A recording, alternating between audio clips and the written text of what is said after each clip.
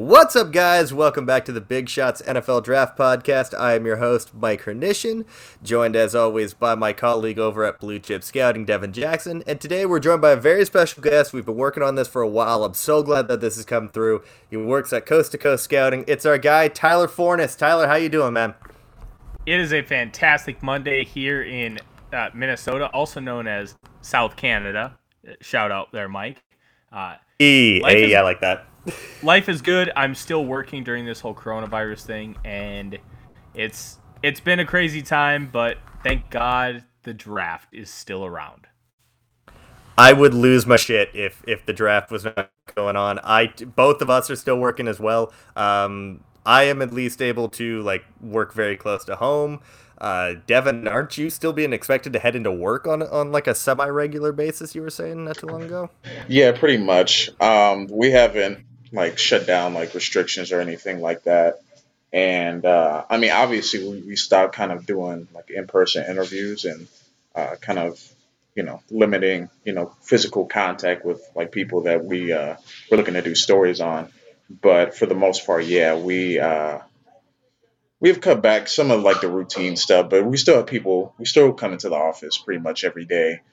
We've had 3 or 4 people, employees, that have been quarantined, just simply from the fact that they went on trips. 2 of them went on a cruise. One of them went to Germany before things got crazy here in the U.S. And then another one actually was at a Division One AA basketball championship game, and one of the referees tested positive for the coronavirus. So for the safety of him, and potentially having it or being exposed to it, they sent him home for a week. So it's been a little crazy here. They've had 2 or 3 more cases. They had our first initial case here in State College, the first one on Friday, and then 2 more since then. But for the most part, everything is good, man.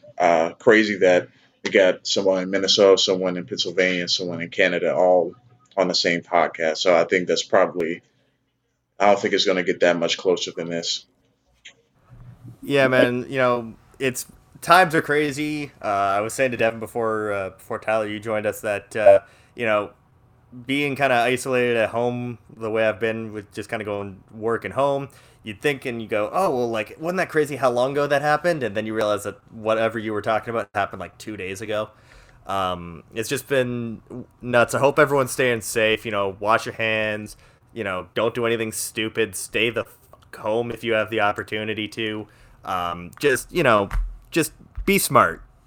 Segueing into today, we're just kind of going to go over a little bit of some things that have been happening that either, we haven't gotten to talk about in previous guests, or, certain news that just makes a lot more sense with Tyler being here. First thing I want to talk about, the Rams did in fact release that logo.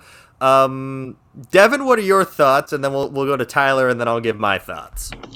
I think the Rams have just become a punching bag, to be honest.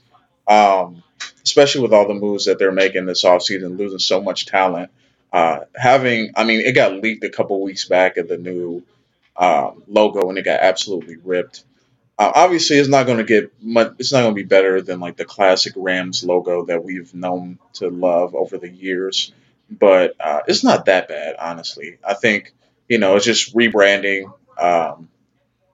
trying to get that merch sale up. I don't know if it's gonna attract new people or not, because Rams fans seem far and few in between these days, with them being LA now, really LA Chargers too.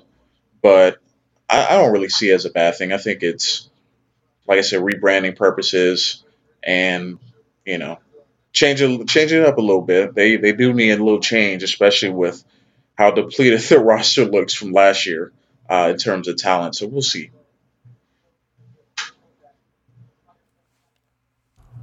Tyler, sorry, man. You wanna... This Rams logo is the ultimate mixed bag. The fact that they went to their old school color scheme, straight fire. The logos themselves, there is some to be desired.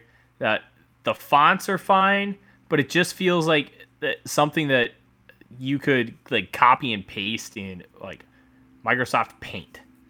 It doesn't feel super special. It just feels like it exists. But I'll tell you, as long as they keep the helmets and they bring back the old color schemes, I could give a rat's ass. Those two alone are worth the change. Yeah, I kind of agree with what you guys said. It's not terrible. It'll grow on me, but I mean, the university I go to, we're the Rams, and well, I'm gonna share in the Google Doc what we got. I think that's a much better done Rams logo, even if they just kind of did the color matchup. I think that would look pretty fire in the traditional LA Rams logo. But what they got now, I'm not really sure, man. It's not great. It could be better, but again, color scheme fine. That secondary logo, I'm cool with it. But it's just kind of it is meh personified. The other thing we want to talk about, now that we talked about the Rams, like there are a lot of teams rebranding or fixing some aspect of like their team identity. The Rams, new logo, probably new uniforms. Falcons are going with new uniforms. The Bucks have new uniforms. The Patriots have new uniforms coming out. I think the Colts are doing some minor logo and uniform tweets. Like I was reading somewhere 7 teams are doing some form of rebranding, which on average usually it's like between 1 and 3 teams. I don't know if it's just that this is an anomaly, whether teams just have more time on their hands right now. I don't know what to make of it. I'm curious to see when these are finally going to start being released, especially that Bucks one. Because, man, I hate the Bucks uniforms. I hate them. I feel like they're going to go throwback to the creamsicle days. It just seems inevitable at this point. You got Tom Brady coming. You really got to go all out with your uniforms. It kind of reminds me, like whenever like LeBron like moved somewhere, they would get new uniforms immediately. I know the Bucks already had it in the works, but just like the fact they got Tom Brady, they have to make these new uniforms look amazing. And I think that they're going to bring back that creamsicle look for sure. Falcons, I could give a care less about the Falcons. I hate the Falcons. You're Um, from Atlanta. Dirty Bird uniforms. I You're was. from Atlanta. Wait a minute. I was raised in Georgia. I am Louisiana through and through. You were in So Louisiana for like 6 months. That does not count. my family was born and raised there. So I'm gonna mute my microphone. I've been told. anyway, yeah. I mean, I think the outside like what the Rams are doing. I think that what the Bucks are doing, I think that's going to be kind of the highlight and what people want to see, especially with Tom Brady and new threads. Patriots, that's going to be interesting. I didn't think they would change their uniforms. They seem pretty classic and pretty basic to me, but who knows, man? I don't know. Yeah, the Patriots one is one I'm really kind of intrigued about because I mean that looks like something that you should just kind of never mess with. It's like when the Lakers. I haven't really gotten used to the Lakers' new uniforms yet because they're just so synonymous with like the 90s and into the like basically the Kobe era Lakers, and I don't know. I'm scared to see what could possibly come next with the Patriots. I hope they don't mangle that. And then the last thing I want to talk about in terms of trades, we had 2 go down today. Kyle Allen and Quentin Dunbar go for a 5th. What? There's a lot to break down with this. So when you're looking at these guys both going for a 5th round pick, there's a lot to be desired here. All right, Kyle Allen is an average type quarterback. He's not going to bring anything spectacular to the table. He's more of a jack of all trades type. He'll be able to win you some games. Think Ryan Fitzpatrick. He's going to be too good for you to tank, but not good enough to help you really win. He's a backup quarterback is also a very valuable asset. Kyle Allen going for a 5th makes sense because quarterbacks are overvalued because there just aren't enough of them. Quentin Dunbar, on the other hand, is a very good corner. He's a cornerback 2. He's a fringe cornerback 1. He's kind of a scheme-specific player. My goodness, I'm eating my words tonight. So he goes to Seattle. He's going to fit in very well there. But it was well known that he wanted out of Washington. And because he wanted out of Washington, it drives the price down because teams know they'll be able to get him for less capital. Therefore, he also goes for a fifth. Then you take a look at guys like Marcus Peters and Calais Campbell, who are far superior players than the two aforementioned guys. Calais Campbell, they needed to dump salary. Marcus Peters, they weren't going to re-sign him, and he has a history of being a cancer in the locker room. Though that's why those guys get traded for fifth-round picks. There's a lot that goes into all these things. If you're looking squarely on talent, Dunbar going for a fifth makes no sense if Allen does, but context is always king, and that's why you see guys of varying talents being traded for the same capital.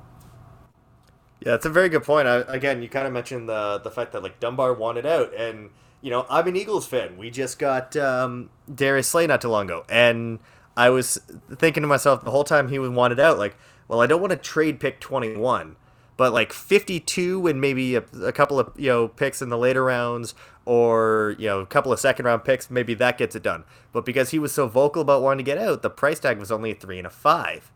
Now, one that he wanted to get out, and the price tag was still rather high, happened to your Minnesota Vikings. I'm sorry to reopen those wounds, but we have a Vikings fan on.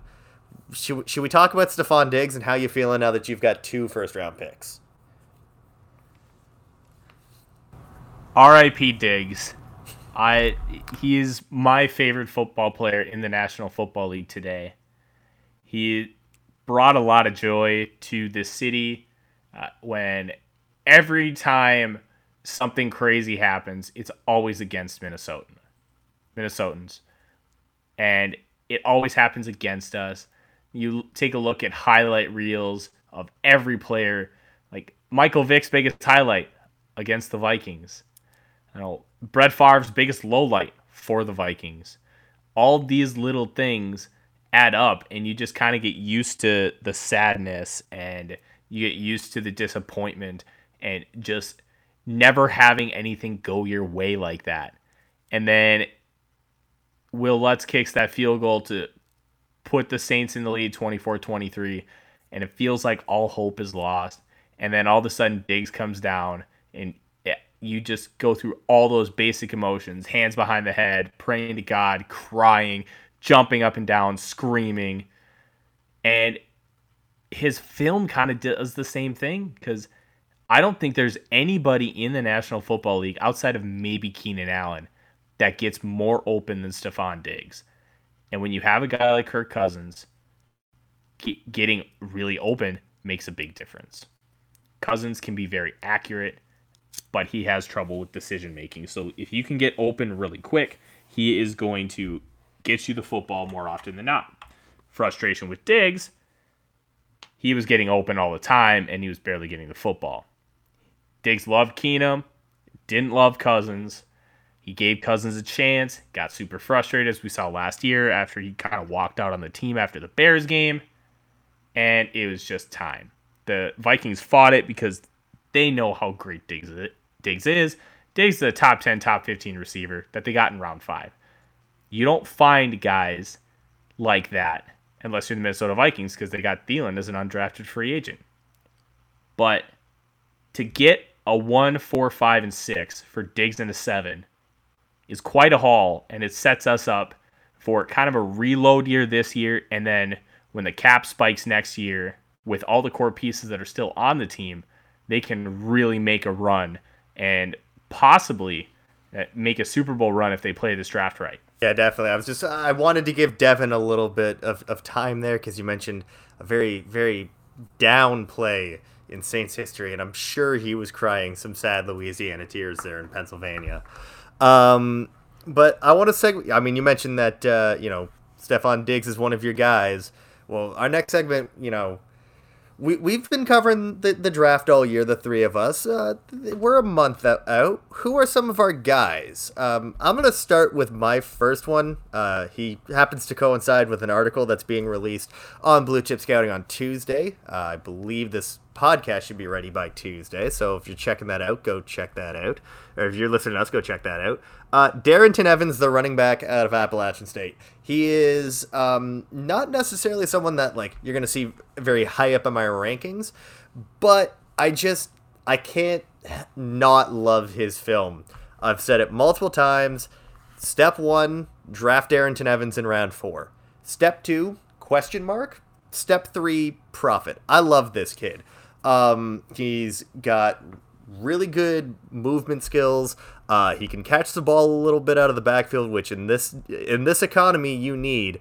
I'm just looking. I compared him to Ronald Jones, which coming out of USC back in 2018, I had Ronald Jones as a second round pick. Now, obviously, that hasn't exactly panned out, but we're kind of seeing a lot of the same similarities when I watch Evans tape as when I've watched Ronald Jones. It's just I think I've kind of realized where that skill set falls in the draft now.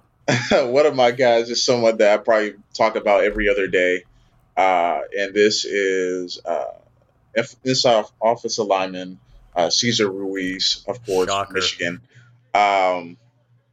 I love this guy. I think that he's a first round pick. I know a lot of people kind of have him, you know, between a late first and like mid second type of deal, maybe even late second.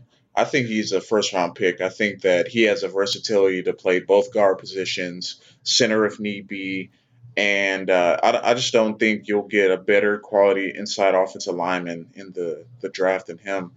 Great footwork, someone that finishes blocks, someone that can get out on the edge. We saw him pulling as a center at Michigan. One game I always reference is a Notre Dame game. I think he absolutely dominated that game, and probably one of the best games of his career. He just absolutely mauled Notre Dame's front seven, and I think that he really has a chance to be one of those premier inside offensive linemen that can really help a contending team or team looking for that missing piece on our offensive line, shore up the offensive line, and he can be an immediate day one star in my opinion. I am by no means surprised that you wanted to talk about Cesar Ruiz. I'm just going to put that out there. Tyler, who's your first guy? All right, my first guy is a little off the beaten path, but it's Jason Strobridge, North Carolina. I love this guy too. I didn't have a lot of exposure to him pre-Mobile, and sitting with my guys at CCS, Harbaugh, Clay, and Browning, I'm just like, who is this guy? And they were telling me Strobridge. I'm like, okay. So I watched him all 3 days of practice, and I don't think he lost a rep. He annihilated Josh Jones on day 3 with a massive pancake, and just he shows a little bit of everything. But then when you go to the tape, you can tell he's raw. He doesn't play with great leverage. He's a real tweener. But I don't care about that. He's a guy that has natural pass rush tools. He can win with a little bit of speed. He's obviously can win with power. And he's got first step quickness, which is, for me, is a must, because quickness is far more important than speed as far as my personal evaluations. And Strobridge is a guy I want on my football team because he has the ability to be able to develop into a top flight pass rusher and defensive lineman, and you're only going to spend at most a late 3, early 4 on him. Yeah, I love Strobridge. Again, kind of like you, going into Mobile, I had heard of him, but I hadn't watched any of them. And I knew he played like basically kind of 3-tech, 5-tech at UNC. So when he came in at like 265, I was surprised because I'm like, well, I guess he's not really going to be taken seriously. And then he just whipped everyone's ass for 3 straight days. And again, much like you, I watched some of his film while I was down in Mobile, and I'm just like, all right, yeah, he's raw, but the traits are there, and there's a skill set that can just be developed and honed, and you're not gonna have to spend a high pick on him. He is the quintessential like draft Twitter crush for everyone, and I'm surprised we don't hear about him more. I'm gonna go for my next guy. I'm going to be honest. I like Austin Jackson and Matt Pert. I'm gonna go for a 2-for-1 on this one. Austin Jackson, I know he gets kind of poo-pooed by draft order because his tape is not. It's not great.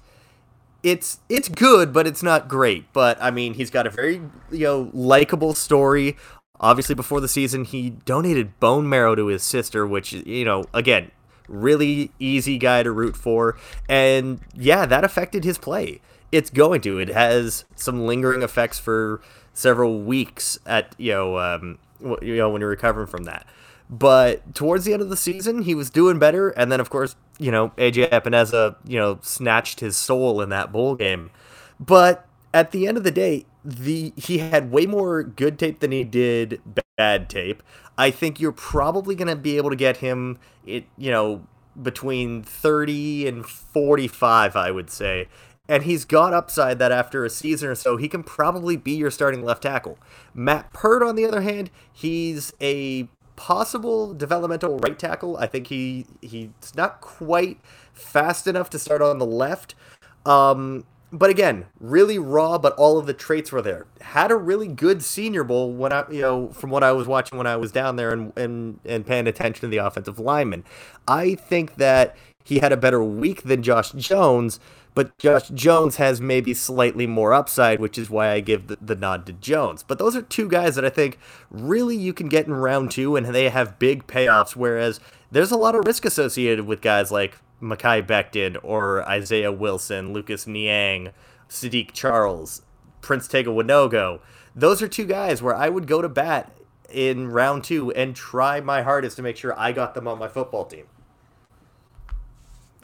Hey, I got a question for you, Mike. You Go for like it. Austin and you like Pert.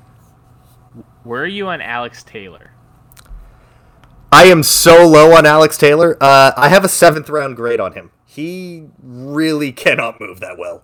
And he did not have a great Senior Bowl week either. So he's big, but that's really all he's got going for him. He's not as athletic as the other two guys are either. And I'm really low on... Oh, God.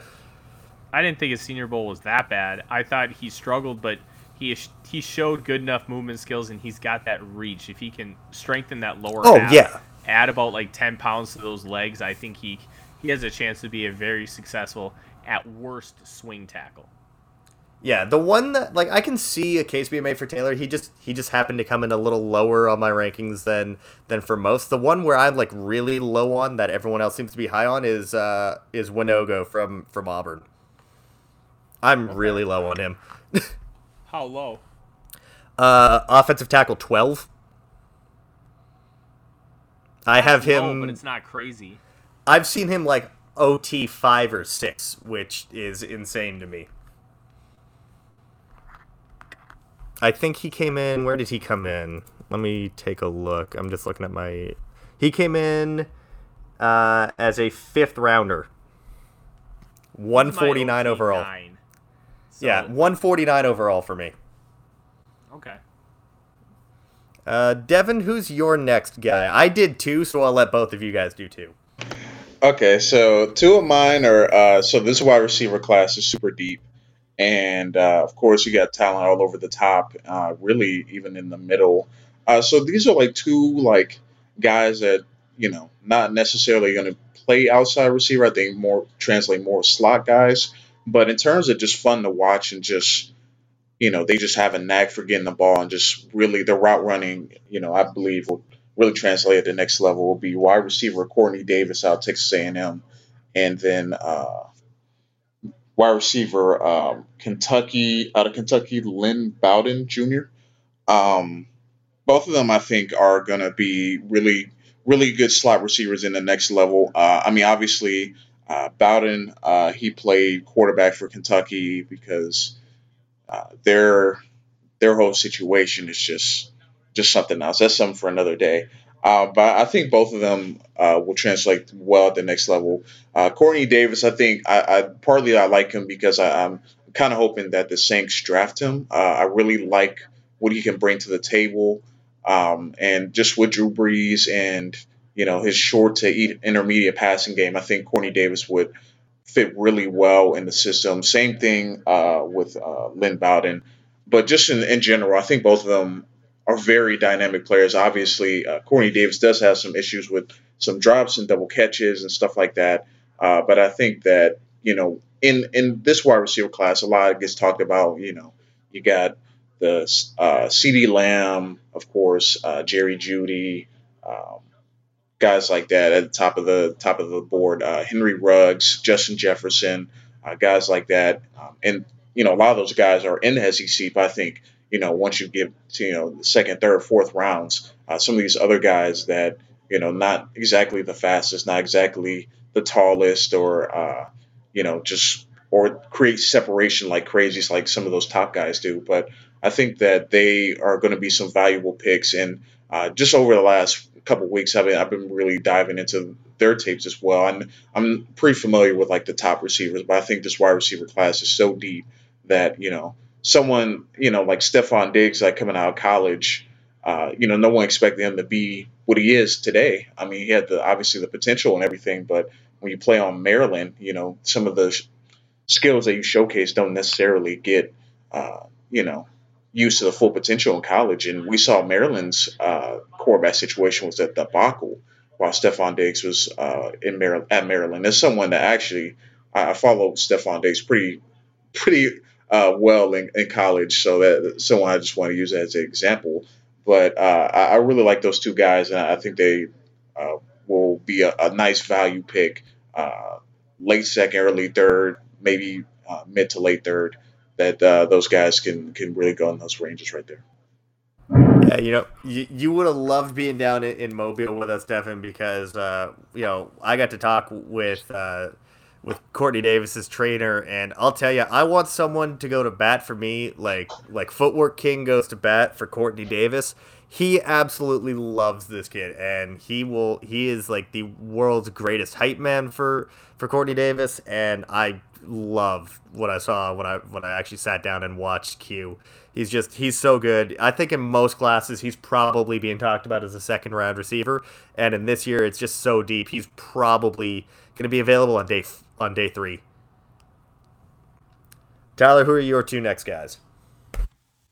All right. Well, my first one was Strobridge, obviously, and then I've kind of got two that I grouped together because they're both Golden Gophers: Antoine Whitfield Jr. and Tyler Johnson.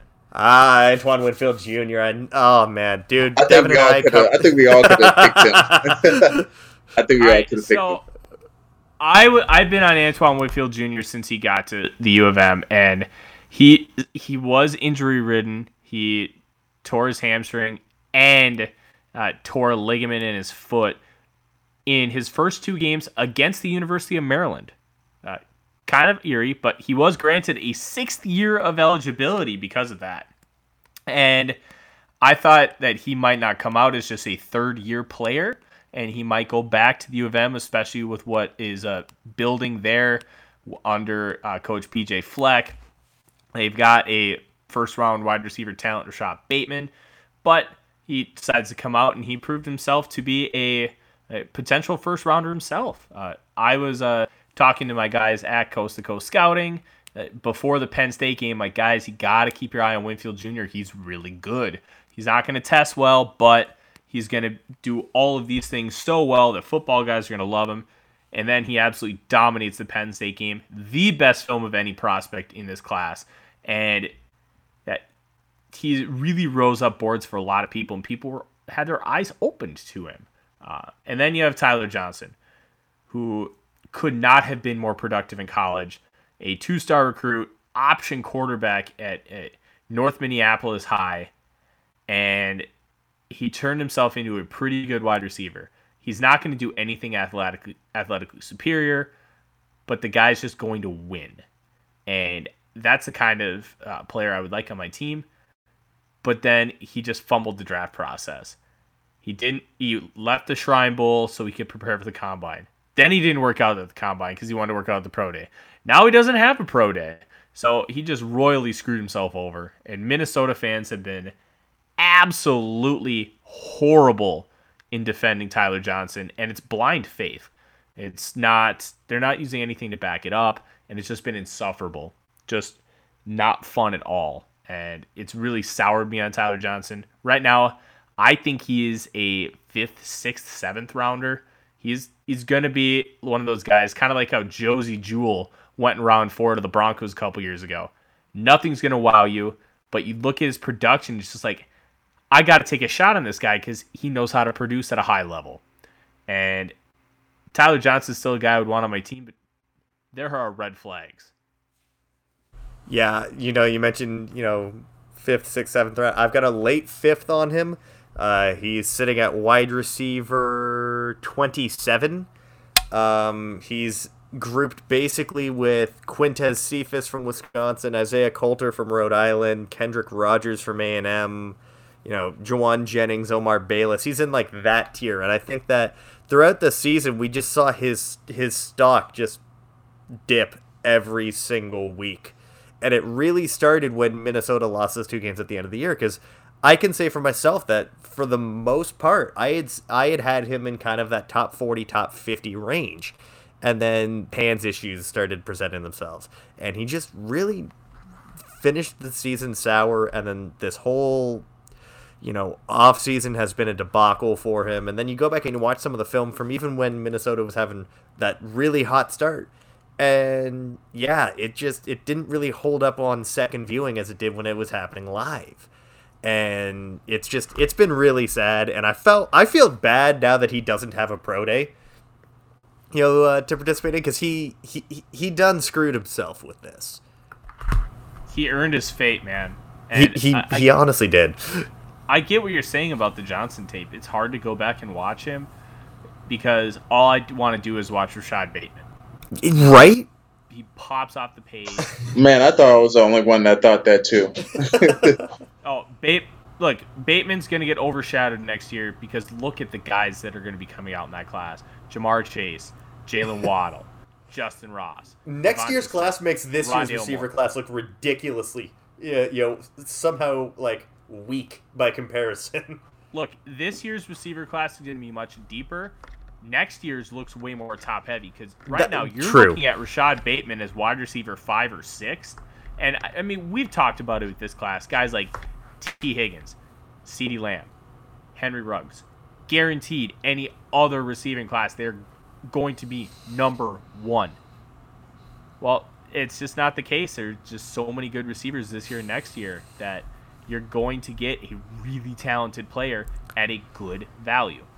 The running back and wide receiver classes for this year and next year are just insane. I was shocked at the fact that we had potentially 3 guys that would have got in the top 50 go back to school, and I still have second round grades or better on 5 running backs. Like, I was shocked at that. And then next year we have 3 potential guys that are going to be vying for first round grades themselves. Are there any other guys you guys want to throw out there? Because, I don't really think I have many more in terms of guys. Just, my only other 2 I can think of would be Malik Harrison and Cam Brown, just because they were awesome interviews down in Mobile, and the tape's really good on both.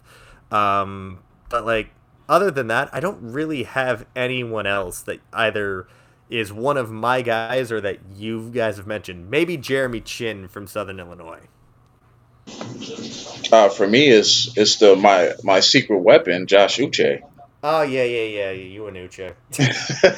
This guy in every team specific mock finds some way to pick Josh Uche. I believe he's one of the can't miss prospects. I honestly believe that. So, I mean, I feel like if he's there, a team is gonna take him. I mean, you're not wrong. It's just that's how you're winning these head-to-heads. Tyler, what about you? I guess my last one would probably be Zach Bond.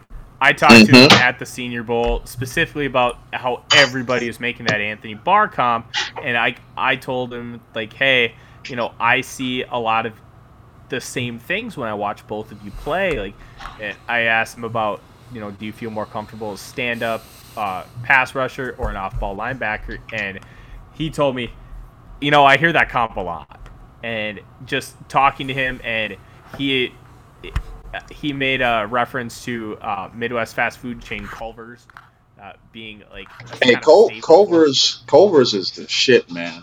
Culver's is fantastic. I love Culver's. I love Culver's, man. You can go ahead though. Yeah, Culver's is fantastic and deserves a hella shout out.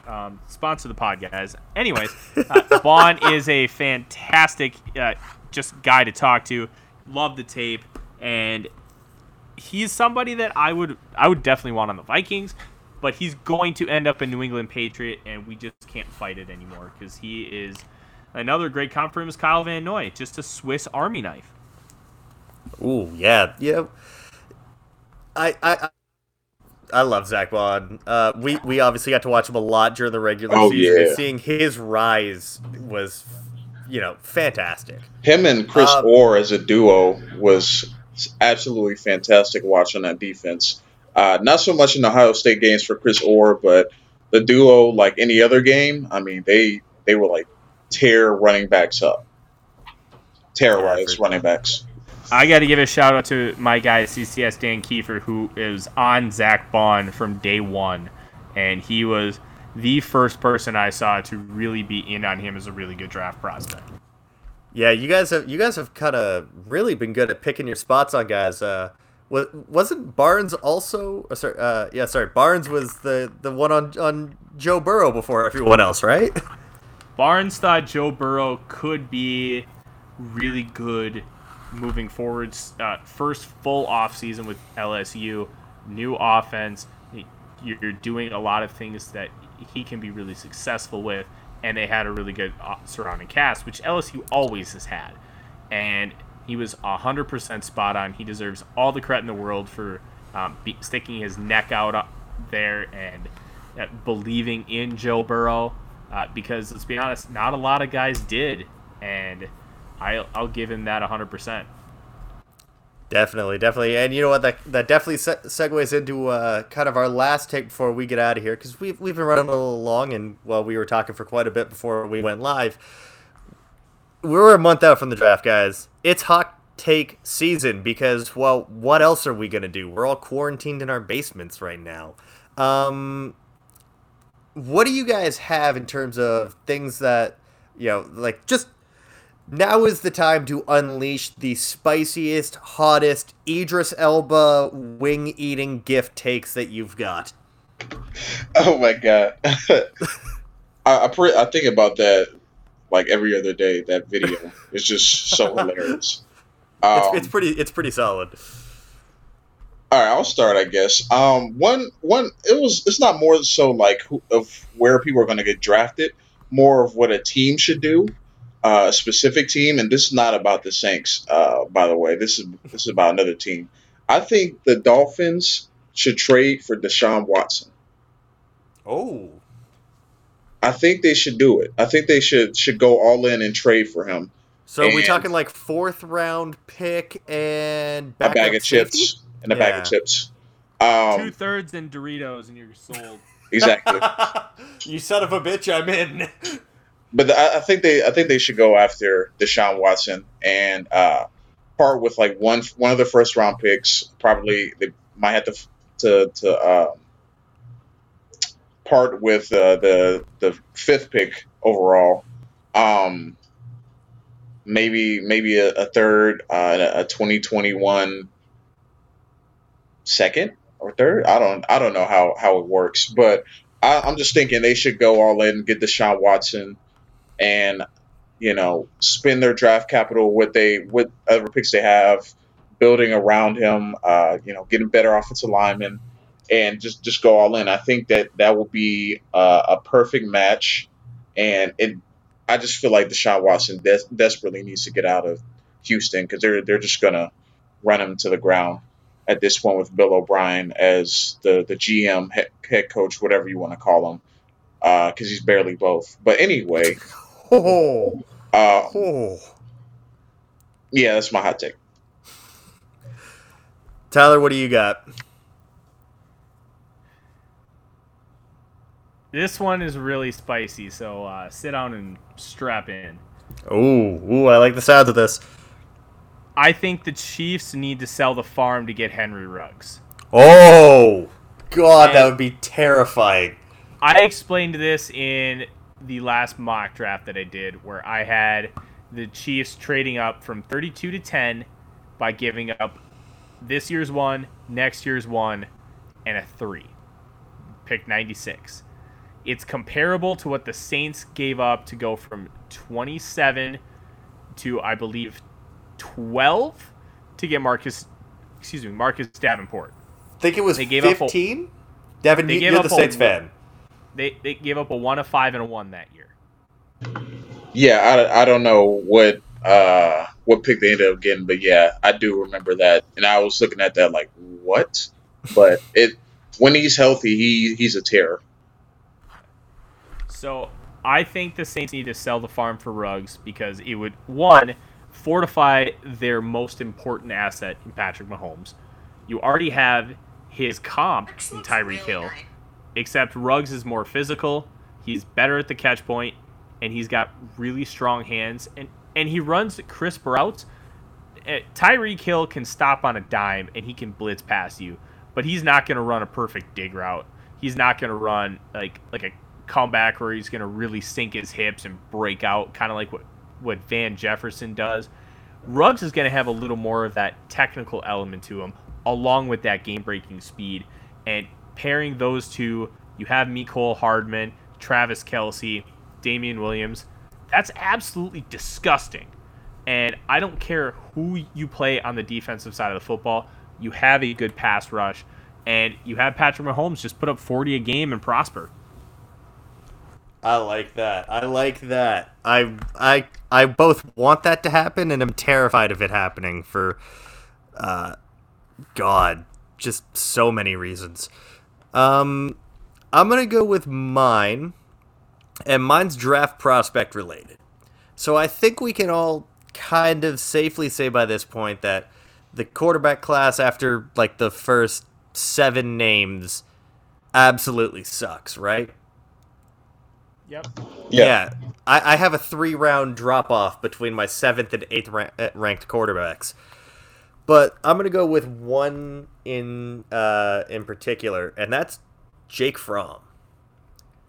I think that Jake Fromm is going to be the 7th quarterback taken because I think, well, obviously the top 4 are pretty much set in stone. Burrow, Tua, Justin Herbert, Jordan Love.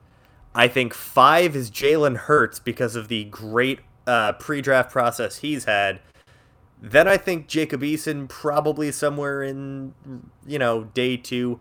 I think Jake Fromm falls to day 3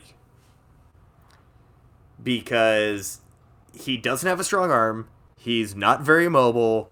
He doesn't really have much going for him outside of winning games and football intelligence. And I mentioned this in an article not too long ago. I think it was right out of the combine that, there are some guys that have just had, decent arms and, decent football IQ and won some games. And where did that get them? It was like Matt McGloin, Kellen Moore, Christian Hackenberg, XFL, AAF, coaching. Hey, be careful with those Penn State quarterbacks now. hey. Hey, you had a good one in Kerry Collins. Just enjoy that. Yeah, pretty much. Yeah. The more I think about it, like I prefer Fromm to Hurts. He's ranked over Hurts for me based off of the fact that I don't think Jalen Hurts is particularly good, but I think that ultimately he will fall into early day 3 instead when the actual draft comes around due to real lack of upside. All right, here's a hot take for you. I got 2 of them just off of your Jake Fromm one. All right. My comp for Jake Fromm is dollar store Peyton Manning. Dollar store Peyton Manning. I love it. Okay. He's a very smart guy. He does absolutely nothing physically impressive, but he gets the job done. But he's not going to do it at anywhere near a level that Peyton Manning did. So it's a dollar store version. I like it. Yep. My second one is out of all of these guys, I think Jacob Eason is going to be a better pro than a college quarterback. In terms of the whole class? Yes. Oh, wow. Of everyone in this class. all you need to do to make Jacob Eason successful, give him decent protection, give him receivers who, one, can separate, and two, can catch a football. some of Eason's throws, his wow throws, aren't necessarily the ones that are strong arms or the massive bazooka he's got attached to his shoulder. No, it's the ball placement on out routes. It's where the ball's, fitting into narrow gaps because his receivers can't separate worth a shit. And when he's hitting guys, they're dropping the football. I watched 6 Eason games. I counted, I believe, 30 drops. I'm going to send you a tweet. I'm wondering if this is one of the plays you're thinking of. I think this was against Cal. This is great radio, by the way, but... Yeah, you know what? Oh, that was actually good ball placement because he's trying to get him to stop. And yeah, the more I watched it, but in the moment, I blamed it on Eason. And then the more I've watched it, it's totally on his wide receiver on this one. It's the out route against Cal for those listening. He is rolling to his left, trying to get the wide receiver to stop because his wide receiver is wide open and his wide receiver runs out of bounds. And just his ability to moving to his left, he reminds me of Kirk Cousins in this way. He's able to square his hips and fire a very accurate football going across his body. That's something that is incredibly difficult to do as a passer, and he has those kind of mechanics. And you can clean up the rest of it. You can clean up the footwork, his ability to sense pressure. You can help elevate that. But it was obvious that with his receivers, he didn't trust them worth a shit. And outside of Hunter Bryant, he shouldn't have. They were awful. And he had bad protection because Trey Adams can barely move. Yeah, Trey Adams can barely move, but the rest of the offensive line was pretty good. And you got Nick Harris, who people are torn on Nick Harris. I think he's kind of a Garrett Bradbury clone. He's a smaller, not so strong center, phenomenal at getting the second level. Give him like a little bit more muscle in the lower half, he's going to be great. But same. Eason, I love Eason, and I really wanted him on my squad. He's not going to end up there, but imagine Eason sitting behind Tom Brady for 2 years, let him take over, and you could have a Hall of Famer handing it off to a future Pro Bowler, kind of like how Brett Favre did to Aaron Rodgers. So it's funny you mentioned the Bucs because even before Brady, and I think even with Brady now, I've for multiple drafts that I've posted had that Kansas City trade out of 31, Tampa trades up, gets Eason at the end of round 1, gets the 5th-year option. End of story. I'm still thinking that that's a great possibility come April 23rd. Well, yeah, because they'll have to have a succession plan for when Tom Brady leaves because you just don't know. I mean, you know what you're getting in him right now, but you don't know if he's going to play next year, if he's going to play the year after. So regardless, you have to have someone viable enough. And, I mean, it was Jameis Winston last year. I mean, you can't really think who was behind him, They had the battle between him and Fitzpatrick the year before, but I mean, who are you going to count on if Tom Brady goes down? So I think that will be a solid move. And to go back to your point about the actual tweet that you sent, Mike, in terms, I would agree with Tyler's analysis of that. Being, having played, tight end in college, those were some of the hardest ones to stop your momentum, and the ball placement was perfect. I mean, the receiver just pretty much lost awareness where he was on the field and didn't, throttle down to, prepare himself to hit in the sideline. But yeah, I've actually over the last couple of weeks I've started to like Eason's game more and more because at first, first watch I'm like, yeah, I don't see this guy getting picked before the 3rd round. Now, I mean, it's a possibility, depending on what you have around them. And the Bucs, man, do they have a great um, receiving core. They're going to protect Tom Brady for sure this year. I think that'll be a great situation for him to come in and step into. All right, I got a really, really spicy one, and this is a kind of a team specific one. Um, I've done it a couple of times in some simulations and whatnot. The Denver Broncos need to trade up, possibly, I would say, as high as maybe 6 or 7 overall to invest in an offensive tackle. Because if you look at it, especially if the Giants decide to not go with an offensive tackle at 4. Let's say they go Isaiah Simmons, because, well, Gettleman loves his linebackers. So let's say if all of the offensive tackles are available, they need to trade up with the Chargers or the Panthers because they need to get their guy. Arizona's going to be looking at an offensive tackle. Cleveland's going to be looking at maybe another offensive tackle. The Jets, the Bucks, they all pick in front of Denver, and they all desperately need offensive tackles. If I'm Denver, I'm calling up Carolina. I'm calling up even the Chargers. I know it's a division rival, but screw it. And I'm saying we'll give you 15 and 2 of our 3 third-rounders, and you get the left tackle fixed because Garrett Bowles sucks. Juwan James is never healthy. And if you're telling me that I can get Tristan Wirfs or Jedrick Wills, I am calling as fast as I can. I would try to get that trade done now. Denver is getting really, really close to being a playoff contending team. And the one thing that's holding them back, their offensive line is terrible. So they need to basically try to go all in, like you said, with the Chiefs and Ruggs, but they need to protect Drew Lock before they damage him. I disagree with that take, Mike. Obviously, they need to protect Drew Lock, but one thing you're missing is Pat Shurmur is the new offensive coordinator. What Pat Shurmur is going to do is he's going to run a little bit of a zone blocking scheme. He's going to find a way to improve these offensive linemen without changing them out.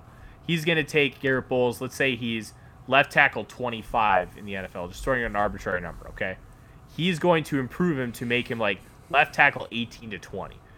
The little things that he's going to implement with his offense, play action and movement, and especially implementing the running game, is going to make a massive difference on how well these linemen perform and to make them less of a liability. So as much as tackle is a need for Denver, I don't believe it's a need where you have to trade up into the back end of the top 10 and get one of those guys guaranteed.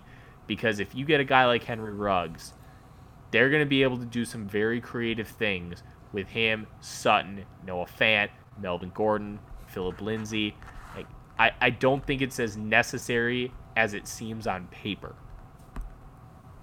I can see that. I would also say that is improving Garrett Bowles to, let's say, like you said, offensive tackle 18, 19, 20.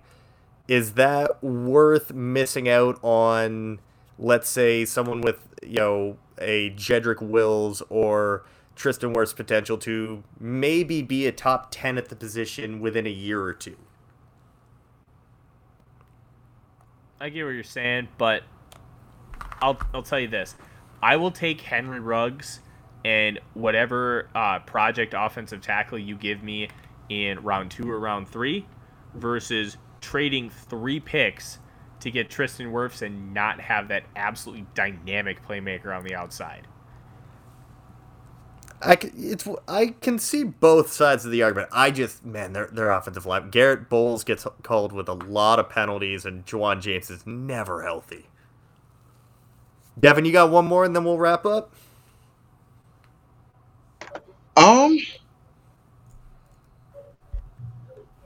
Nah, I don't. No? Tyler, Nah. You got one more? I got one more. All right. Hit us with it. The Saints need to draft Jalen Hurts in round 1. Oh! And not only do they need to draft Jalen Hurts in round 1, Sean Payton needs to fuck with the entire NFL by having Jalen Hurts and Taysom Hill in a wishbone set behind Drew Brees and just do some wacky, crazy shit. Have like Alvin Kamara do a jet sweep with Michael Thomas on the outside, and Drew Brees just has fun doing backyard bullshit. And at the end of the day, in 2 years, you can hand the ball over to Jalen Hurts. Sean Payton has already crafted a great offense for a guy with physical limitations at this point in his career in Drew Brees, and they are incredibly effective, utilizing scheme to get guys open, to get guys in wide open space so Brees can hit him. Brees can still throw accurate, but that arc is way more of a rainbow than it used to be. You get a guy like Jalen Hurts. I think he's a high floor player in that you already know what he is. Like, he's not going to be high floor is like, all right, this guy is going to be a solid starting guard for 10 years. No, he's a high floor player, and he has decent arm strength. He's really good at one read type throws. He's very athletic and mobile, and he can evade pressure in the pocket. You take all those things, you build on everything else that we already talked about earlier with him growing on 2 years behind Drew Brees with the kind of character and coachability that Jalen Hurts possesses, and you could be looking at another good 10, 15-year run with Sean Payton, the New Orleans Saints.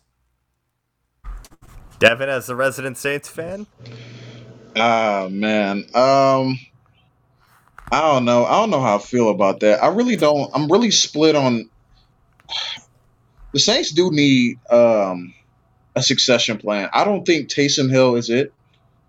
Obviously, I could be wrong, but I don't think he can be the quarterback of the future for the Saints. I think just what he is, I don't know. I just don't feel confident that if Drew Brees goes down this year, especially, that we're going to be okay. You know what I'm saying? Like, I mean, Taysom Hill just brings such a different dynamic when they put him at quarterback, but use him at tight end and fullback, kick returner, punt returner sometimes. I mean, adding Jalen Hurts, I guess, I don't know. I just don't see it first round. Like, I get if it may be their third round pick, I could see that, but I don't know. I don't see it in the first round, but I mean, I'm really not opposed to having him on the roster. I like Jalen Hurts. I think he is such like a polarizing player, but he just knows how to win. He does what it takes to win, and that really can't be overlooked. And what I guess if there was a place that he could go that I know that they could get something out of him, I think the Saints would be it. So, I mean, I wouldn't be opposed to him getting drafted by the Saints. I just don't think this should be a first-round pick. I think the benefit of him being taken in the first round by the New Orleans Saints is the fact that you have that fifth-year option. You already know he's going to be sitting behind Drew Brees for at least one season, probably two. And because he's sitting behind Drew Brees for that length of time, it gives you the opportunity and flexibility that after 2 years, you still have a fifth year, a third year for him as a starter before you really make a commitment of any kind of financial being to Jalen Hurts, because you're going to know more about who he is as a quarterback. Like, is 24 too high for him? Yeah. But the value of having a quarterback on a rookie contract, just imagine what you could do with the $30 million cap hit that Drew Brees is carrying this year, and how you could already continue to build in that loaded roster that New Orleans possesses. That 2017 draft class, you might be able to duplicate that just with the kind of impact that you could bring in with that financial capital. So as much as it maybe not be a value, the value of having that cap space for that period of time is something that can't be overstated. I mean, wow. Yeah, I'm wondering when we'll finally kind of clue in that Taysom Hill is not that guy. But, yeah, I could see. I would much rather the Saints move forward with a Jalen Hurts than a Taysom Hill. Our boss, Dalton Miller, has put it best. And if you look at his bio on Twitter, Taysom Hill is fetch. Stop trying to make fetch happen. Yes, mean girl tweet. obviously. I think that is the best possible way we could end this episode. So again, you can find me on Twitter, MikeH_draft. You can find Devin on Twitter at RealD_Jackson. I am in the middle of doing 12 days straight of content on Blue Chip Scouting, so go check that out. You can find Tyler on Twitter at CCSTheRealForno, correct? That is correct. You can find me there. You can also find all my work at CCScouting.com and follow the site on Twitter at CCScouting. We've got a lot of good stuff. We have 2 mocks coming out a week. We are in the midst, just over halfway through our team mocks. Tomorrow, on Tuesday, we will be dropping the Philadelphia Eagles mock draft, and we are getting into the playoff teams. So it is definitely going to be a must-watch there, and there's a lot of good stuff consistently coming out, and I'm really excited to keep pushing it. Definitely. So until next time, guys, take it easy, stay safe, stay indoors if you can, and we'll catch you next week. Wash your hands too.